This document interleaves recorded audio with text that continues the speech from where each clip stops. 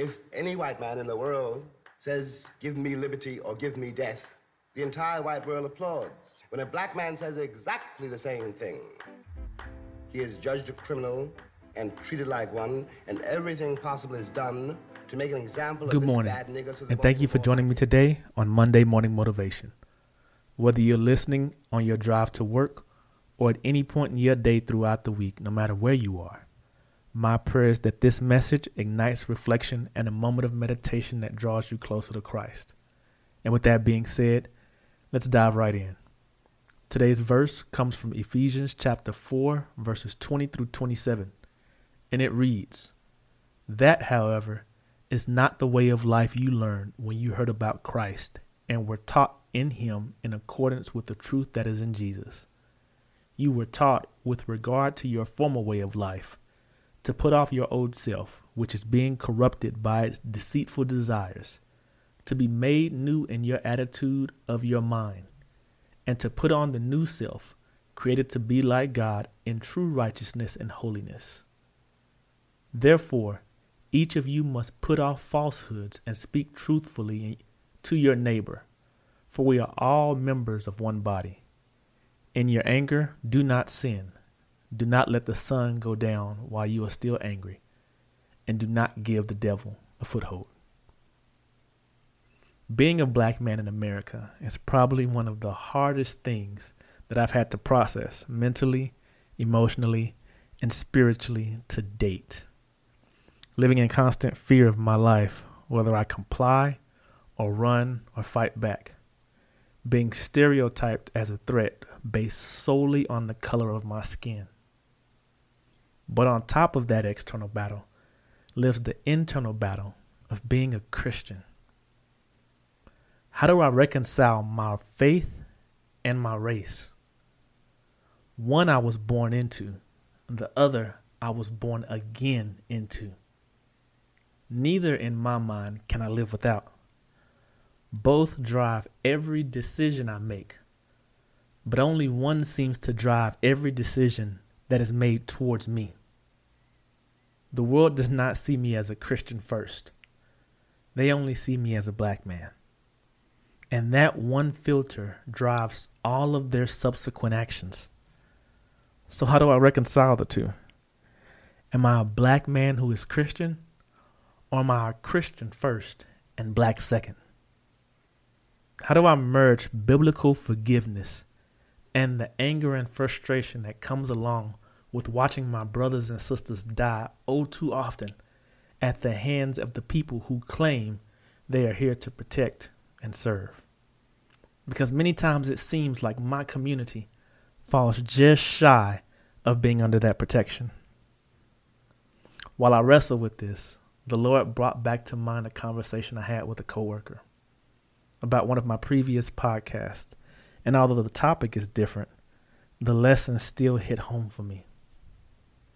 We talked about the Plan B episode and about pride and idolatry and how it can be deeply ingrained in our lives, so much so that even when we feel like we are doing things from a healthy place, when we actually dig deeper, we see how everything can be saturated with pride and entitlement. So how do we recognize pride, he asked me. Well, we have to have something to compare it to. Because whenever there is nothing but the feeling or the emotion, then we can categorize it however we want. But when we have a standard or truth to compare the emotion to, then we are forced to face the reality of the situation and deal with it. But many times we can choose to ignore the truth because it's easier to detach ourselves from the truth and the facts because we feel the emotions so deeply. And it is very difficult to get to the truth when our God is our emotions. So how does this apply to me merging my faith and my race, God? God's response was simple. What is the truth you're measuring your emotions against? Is it Matthew 6:14-15, which says, "For if you forgive others for their transgressions, your heavenly Father will also forgive you. But if you do not forgive others, then your Father will not forgive your transgressions." Or maybe Ephesians 4:26-27. In your anger, do not sin. Do not let the sun go down while you are still angry, and do not give the devil a foothold. Or how about Matthew 5:11 and 12? Blessed are you when people insult you and persecute you and falsely say all kinds of evil against you for me. Rejoice and be glad, for your reward is great in heaven. For in the same way they persecuted the prophets who were before you. Well, see, that's the tough part, because I constantly find myself struggling to process these verses in the light of my emotions. Many times we think that leaning on the word will somehow try to dispel the emotions. Whether your emotions are anger, like in my case, or any other emotions that may be driving you. So we stay away from the word because we want to hold on to that emotion. We want it to fuel us and to be our guide as we express our desires. In my case, that desire was an anger against the system that has continuously, systematically repressed me. But I believe that there does exist an intersection between holiness and our anger. A meeting place where we should not sin, but still fully expect those who commit these atrocious evils to be held accountable for their actions. A crossroads where we pursue change through civil unrest and protest while daily bearing our cross and praying for our leaders, because it's those same leaders who will be the ones to enact the change and push it into action. Because God never tries to take away our anger, but he says, even in your anger, still remember that you represent me. So I continue to wrestle and reconcile my race as I walk with God. I constantly find myself at these crossroads, and daily I find it harder and harder to find peace in them because my emotions continue to overflow. They overflow because I find myself always having to explain to people why I am afraid, why I am frustrated, and why I am at unrest, while at the same time continuing to live in a world that looks at me as nothing more than a threat to its existence and would sooner wipe me out than figure me out. But even in those moments, I remind myself that even on my worst days, Christ was treated far worse by his own creation. And I consider the pain and betrayal he felt and the system that was built to keep him out. And while it always doesn't calm my emotions, it does remind me that I serve a God who understands.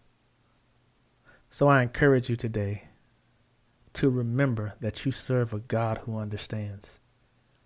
A God who isn't just looking down and watching, but who has lived it and is willing to walk with you as you wrestle to reconcile your faith and your emotions.